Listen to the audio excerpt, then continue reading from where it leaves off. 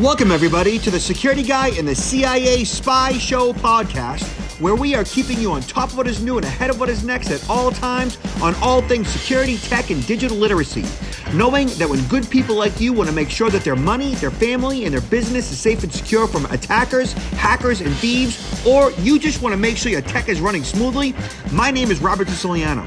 I am the Security Guy, and along with my co-host, Peter Warmka, who is a real and retired United States CIA spy, we will give you every single tool, tip, tactic, and skill that you need to fight the bad guy and keep your physical and digital life secure, worry less, and even make you happier. This podcast will help you breathe easier with less stress and a greater sense of well-being. So let's get at it. And welcome to the Security Guy and CIA Spy Pod broadcast. I am Robert Siciliano, and this is Peter Warmka. In case you don't know by now, I am the CIA spy. Hi, Robert. How are you doing? Doing very well, Peter. Peter, remind those who might be new to the pod broadcast, where in the world were you stationed? How many years were you in the CIA? I mean, just give it like a brief, because you're kind of a rock star. Wow, rock star. Well, over 20 years overseas, and I won't give specific locations, but predominantly Latin America, almost all Latin America, and lived in Europe, but traveled a lot to the Middle East and parts of Asia. So a big part of the world, that I traveled to over 56 countries during that period of time. And your job was to what? Gather intelligence, to spy? I mean, what does that actually mean? My job was to breach the security of organizations that had the intelligence that policymakers back in Washington, D.C. wanted to get. So I would get the requirements. I would have to find out where that information was being held. What organization, specifically where in that organization, who would have access to it or who could facilitate access to it, target those insiders, they were the insiders, the employees or contractors, and turn them into insider threats by manipulating them, breaching the security of their company, and gathering that intelligence. And when you were in the States, where were you working out of? Well, predominantly Washington, D.C., and I wasn't in the States very long, only a year and a half. Where in Washington, D.C.? Well, their headquarters is in Langley, so Northern Virginia, the Reston area, Fairfax. Yeah. Langley. Did you all hear that? Langley. That's Langley. The real deal right there. It really exists. It does exist. It's good. Yeah. So, Peter, today we're talking about some funky stuff. Lots going on in the world. Let me bring this right up here. So you were saying earlier in regards to remind me, Peter. Deepfakes. What were you just? Oh no! I just had mentioned to you that I just returned yesterday from HR Florida 2022 conference. It's the largest HR conference held in the state of Florida. Every year it's in Orlando, and I had the privilege of giving a presentation on deepfakes and what employees need to know. And I was just amazed. First of all, a tremendous interest, but amazed that such a little of an understanding regarding deepfakes. So many people were not aware. I gave examples, and people were like, awestruck. And I explained in great detail, some of the positive benefits, but a lot of the really detrimental when it's used for deception. How dangerous, really, really dangerous, they can become. But at the end of the day, it's not the technology that's evil. Okay. Technology is neither good nor evil. It's the intent of the user. So this is just taking a lot of these scams and human hacking to a higher level. Yeah. Speaking of technology and the intent of the user, first we're going to talk about, dick pics. Oh my gosh. Where are we going with this? Yeah. So Vice brings attention to creeps airdropping dick pics is the latest air travel nightmare. So I couldn't pass this one up, Peter, because, it just is another example of just how technology is used and abused and just how weird people are. So a recent TikTok video featured an exasperated pilot threatening to ground a Southwest flight to Mexico unless a passenger stopped airdropping nudes. It was the second known cyber flashing flight incident this summer. So interestingly, I was on a flight to Atlanta maybe about, at this point, a year and a half, 2 years ago with a buddy of mine. And he, guy friend of mine, just being a weirdo, did something similar to me. I was a little shocked by it because, like, what the heck is this? And it was my buddy. And I turn around because we weren't sitting in the same seat. I turn around and I look at him. He starts laughing. And so that's one of the reasons why I brought this up, because it happened to me, but it was like a friendly situation. Right. But this is a little different. And I've actually seen this same scenario where the person airdropped a picture of a gun. Oh, wow. Which caused much more alarm. It was more than just mischievous. It was an actual gun as an airdrop photo. So the Southwest Airlines pilot threatened to ground the flight that was about to take off if a passenger didn't stop airdropping nudes to the fellow flyers. We actually have that TikTok right here. Peter, you ready for this one? Already, yes. So here's the deal. This continues while we're on the ground. I'm going to have to pull back to the gate. Everybody's going to have to get off. We're going to have to get security involved. And it's vacation that's going to be ruined. So you folks, whatever that airdrop thing is, send the naked picture and let's get yourself to Cabo. People are just dumb. I mean, could somebody identify the phone from which this is coming? I mean, at the geographic location, but at least the phone name or phone number, is that possible? Do you know? So on my phone is listed as Robert Siciliano's iPhone. Yeah. So it's possible that if the person who did it had their name associated with their phone's ID, their airdrop ID, their phone's, ID, then that wouldn't be too difficult to figure out. And I've seen in the past different scenarios where people had done that. And it's just a matter of the flight attendant looking at the flight log and right away determining who that person is and what seat they're in. And then bang, that's it. There's a couple of problems there. Number one, of course, anybody can change their phone's ID to anything, really, including somebody else's name. Right. They could change it to the name of the pilot if they wanted to. They could name it. They could call it, in this case, Southwest Airlines. They could call it Peter Warmka, right? They could call it anything they want. They can name their phone anything they want, which could cause confusion. And not only that, it could, falsely accuse somebody of engaging in a illegal act. So the important thing here is that you know how to prevent this from happening to you, or at least from receiving photos like this, should you not want them. And so right here, we Googled, support.apple.com, how to use AirDrop on your phone, iPhone, iPad, or iPod Touch. And it talks about how it works, how to use it, and essentially how to prevent it from happening, or how to access it, how to adjust the settings. So really, you should set up your phone so that you only receive airdrops from people in your contacts menu. Yes, that's a good point. Can you share again where you found this? Yeah. So really, all you have to Google, right here, it's if you actually just search how to use AirDrop on your iPhone, iPad, or iPod Touch, and you go to Control C, and then just Google it. And then bang, on the very first page of search, you see support.apple.com, how to use AirDrop on your iPhone, right? Yeah. And there it is. Some people know, there's a few people that know this really well, but there's other people that, when you talk about AirDrop, they say, well, how do you exactly do that? So I think there's a lot of people that could really benefit by reading this article. Important, no question. And also this, of course, will be in the show notes. Yeah. Right. So the initial article in Vice and right here. So I suggest everybody set up your mobile device so that, of course, if you have an iPhone, I'm not really sure how things work on Android because I don't do Android. Other than that, you should set it up so that you only get airdrops from people who matter, or at least, are close to you, generally in your contacts. And I can assure you that you will not receive these types of pics from either myself or Robert. Okay? Definitely not from me. It's a disclaimer.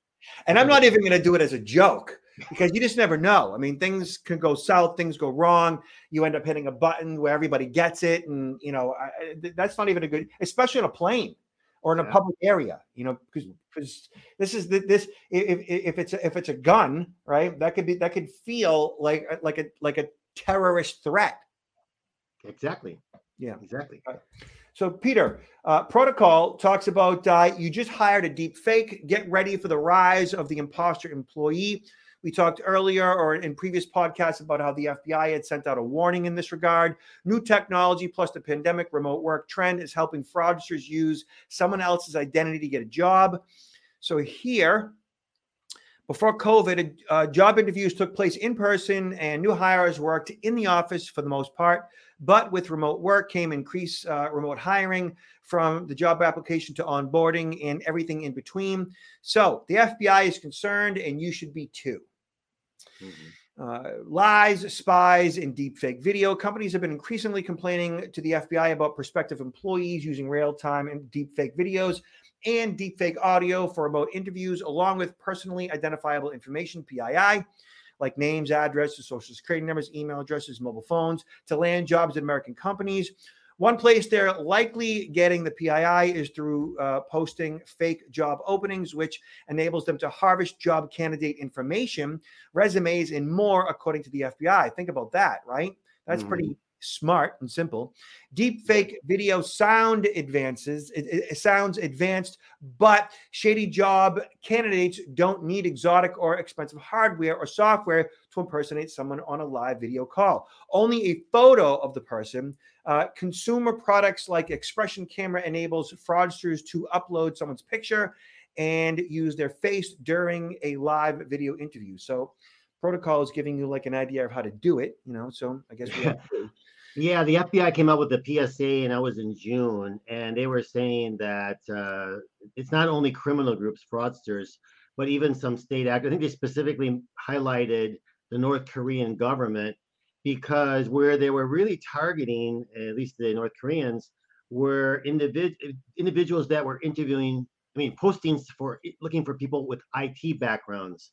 So you can imagine being able to get a position and not ever having to physically present yourself for an interview, but interviewing online, right? And being able to fake that and working remote. So you're not even coming into the office, and the company can end up hiring somebody that has not only access to the IT network, but probably privileged access. And that person could become the greatest insider threat that company faces. It's just amazing. And people at the conference yesterday were just like appalled by this too, because some of them do have, hiring functions. And so they were like, I had never heard of this before. So it's there's some things, I think this article even maybe highlights some of the things they might want to consider doing.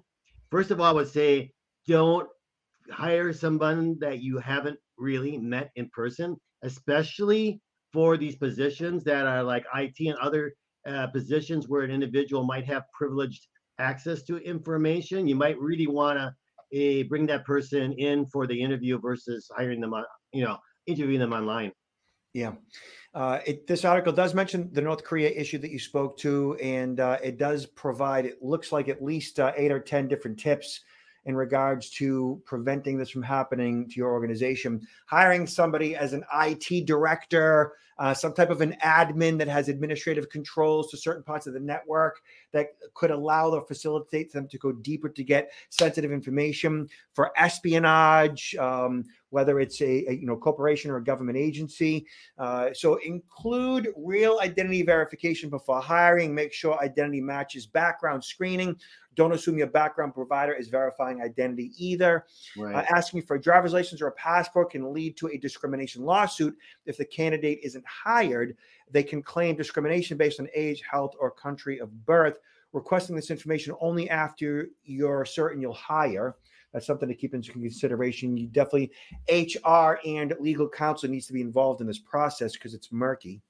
Right. Know the law in your state if you're in to find out what's allowed in terms of biometric data collection and so on. So for all of you small, medium, large businesses out there, for your HR people and your legal, this is definitely something you want to dig deeper into, because it's obvious that this problem is only going to get worse. And it's going to definitely affect organizations that have, sensitive information on file. Yeah, it's kind of interesting. Criminals don't have to abide or follow the law. To the contrary, they're criminals because they don't abide by the law. But everything that's being done or utilized to make us in a safer environment to mitigate these types of risks, we have to be very careful in following the letter of the law, because especially in the case of hiring, as you just mentioned, Robert, there's a lot of considerations, legalities. Okay. So Security Boulevard talks about how to protect your small business from personalized attacks. I'm going to need my glasses for this one. So SMBs are increasingly targeted targets of cyber attacks and often financially devastated by a single successful attack.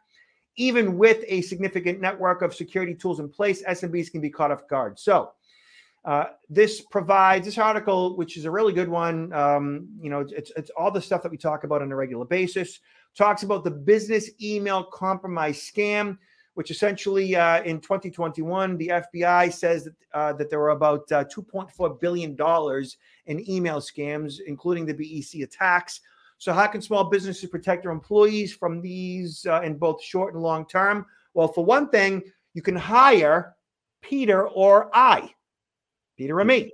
Mm-hmm. This is what we do. This is what we speak to. We educate your people, your small business, large business, government employees on what to look out for, what to click, what not to click, and really the importance of security in general, making security a part of the way in which you function, not necessarily something that you are annoyed by that you have to do. It's something we teach you, that's something that you want to do and why, how it's a benefit to you both professionally and really personally.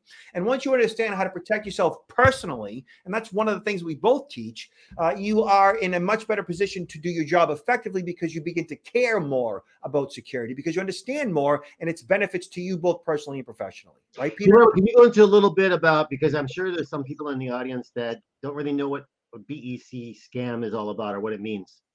So business email compromise scam. So essentially, it's when you, as an employee, you could be a frontline employee, you could be a manager, you could be a supervisor, or often a company executive, an officer, right, receive an email that is designed to get you to perform an action, to divulge sensitive information, generally to provide usernames and passcodes. Or the BEC will pose as a company executive communicating with employees. And as a company executive, say the CEO, the email is posing as the CEO, and then it sends it off to all the employees, getting them to do something, to click a link, to provide access, to provide information, to provide or get passwords, and so forth. Okay. So as the executive in the company, CEO, COO, CTO, CIO, and so on, if your identity is compromised or your email is being used to send out mass emails to all of your employees or coworkers, those coworkers or employees are likely to engage in whatever it is that you're saying because you're the boss. Yeah, I'd like to add to that sometimes it's targeted specifically, impersonating the boss, sending instructions to a specific individual who can actually issue or undertake a wire transfer. And so there's a lot of times when money is sent out of an account, and maybe the individual who receives that email, recognizes that name as being a client or a vendor, which we do make those payments, but the account number has been changed so that the money is actually going to a fraudulent account. And I want to bring up another variation of this, which is starting to take hold, because we talk about deep fakes. In a typical BEC scam, we're talking about email, using email as a mode of channel of communication. With deep fakes right now, what we're seeing is using phishing, targeting using phishing, meaning using the telephone. Okay, so you get someone that's impersonating the boss who calls the employee, and they can use a caller ID, spoof the caller ID to show that it's the boss's phone number, and then deep fake the voice. You can deep fake the voice practically instantaneous, voice cloning. And so when that person picks up that phone, sees the telephone number of the boss, they will also hear the boss's voice that is being utilized by the fraudster. And there's been a few of these cases already. I don't know, you heard this one back in 2020. It was a bank manager in Hong Kong who had a lot of really important clients. And one of them was from the UAE. When the phone rang, he saw the telephone number of this UAE client. And then when he picked it up, it was the voice of the client who requested $35 million transfers to cover various acquisitions. And even to further substantiate that, there were some emails created to show that between the client and the client's attorney, they were talking about these acquisitions. So the recipient of this call, the bank manager, yeah, he sent that $35 million out. And you can imagine what the client thought later on when they saw this missing money. It resulted in a big international investigation by the UAE authorities. Over 17 people were identified in the scam. And like most cases, the money's, you don't find the money. The money's gone, but they did uncover $400,000 deposit in the Centennial Bank in the United States. But this is a growing problem. So they used a number of social engineering scams, cons, to convince the victim in this case to wire the money. So they used phishing emails, right? So they in some way, shape, or form, they broke into a network. They got access to email, compromised usernames and passcodes, sent off communications posing as, right? Mm-hmm. Getting the employee to act to engage. And then from there, they utilized caller ID spoofing. Yes. Where they made the phone call seem like it was coming from, the actual person, mm-hmm. right? And then they used deep fake audio, in this case, impersonating the voice of the actual. Yeah. It's so easy to do. I mean, maybe in a future episode, I can even show you a video of how this works. It's just, it's amazing. Yeah. It's amazing. That really is amazing. I mean, with that level of coordination, that level of sophistication revolving around that scam for a $35 million transfer of funds, whatever it might be, you can see how it's well worth the time and effort. And the tools that they're using to engage in this level of fraud are pretty easy. Yeah. Some of these are not even, some of them, they don't even invest any money. It's just like almost free. Yeah. Yeah. All right, Peter. So we are almost wrapping up here. Let me show you something that is just crazy to me. And you might be like, oh, well, that's kind of different. That's not necessarily personal security or identity theft protection or even digital literacy, but it's safety, it's life safety. And it happened right outside my backyard, right outside my window. Father and son cling to cooler to survive after boat sinks near Boston Harbor. So it happened right out at what's called Graves Light. And like I can see Graves Light out my back porch. Like it's right there. I go out there all the time in my own boat. So Peter, let's just check this out. So what happened basically was that these are lobstermen. The father, I think, was in his 70s. The son was in his late 20s. And their boat got caught up in their lines because lobstermen, they're pulling traps and they have lines, like half-inch, line. And probably their propeller got stuck. They have like an inboard, outboard. And eventually, their motor probably kicked out and they ended up on rocks.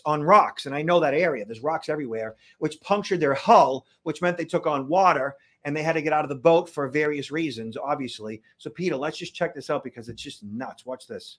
Back it up. Thank you. Oh, wow.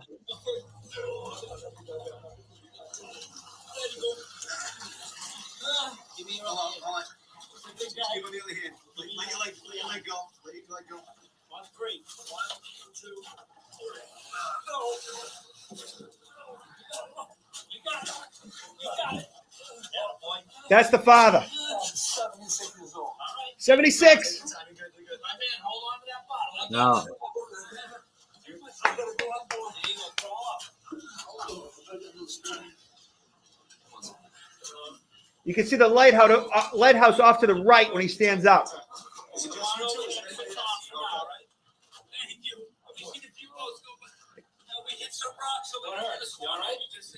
Looks like fortunately this is ending right, well. yeah. This is ending well, fortunately. Wow. Look at you, a life jacket on, you got a safety ring, and a cooler.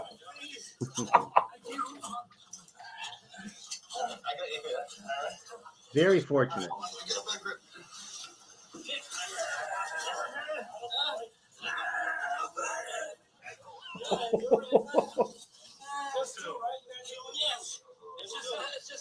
Just you two. Look, see the lighthouse off to the right? Yeah, that's Graves. Yep. Woo-hoo. Hey, I'm gonna shoot my men and have the That's awesome. Yeah, it is. Oh man. So yeah, that happened right outside, right in my backyard, basically. And we go out there all the time. And I sent that off to my family. They're like, wow. I mean, so I am a mariner. I am also a U.S. Coast Guard Auxiliary. And my girls are, we've been on the boat at this point 23 times this season. It's been a great summer. And my girls are 13 and 16. They wear life jackets. They're not required to wear life jackets, but they wear life jackets on my boat, and they don't think anything of it. Like, they wouldn't even not wear a life jacket. I mean, occasionally, like, Daddy, do you have to put a life jacket on? Yeah. Okay. No hassle, no problem, no issue. My wife and I, we have life jackets readily at the disposal. It's right there. We have always enough life jackets on board for everybody. As soon as somebody gets on my boat, I point out where the life jackets are. It's life safety. Like, things happen. I mean, Mother Nature, the ocean is a wild animal. And it's not just the ocean swallowing you up. It's other boaters out there that do dumb things. Also, yes. It's rocks. I mean, rocks are everywhere. And, between your charts and your GPS, your chart plotter, you should know where the rocks are. But even as long as I've been boating, which is all my life, like, I've been in situations where I've lost a propeller, because I wasn't paying attention or I didn't know the area. So things happen. It's dangerous. And so I know we're coming to the tail end of the season, but for all of you mariners out there, for those of you who get on a boat, know where your life jackets are. Like, it's really important. Mm-hmm. Good point. Yeah. Yeah. Nuts. I just thought that was inspiring. Mm-hmm. So, Peter, let's discuss really quick what you're up to, where you're going to be, and, what we can do to support you. Well, actually, things are really picking up. It's getting crazy over those last couple of weeks. The number of events that I'm going to be participating in, some major conferences, as well as training events for clients. And I just want to plug it, throw it out there. It's going to be hard for the rest of this year, but if people are interested in actually contacting me for presentations or training regarding to the dangers of human hacking and how to protect yourself and your organization from these attempts at breaching your security by external threat actors, I can do whether it's a 1 hour webinar or even an 8-hour in-person workshop, the full gamut.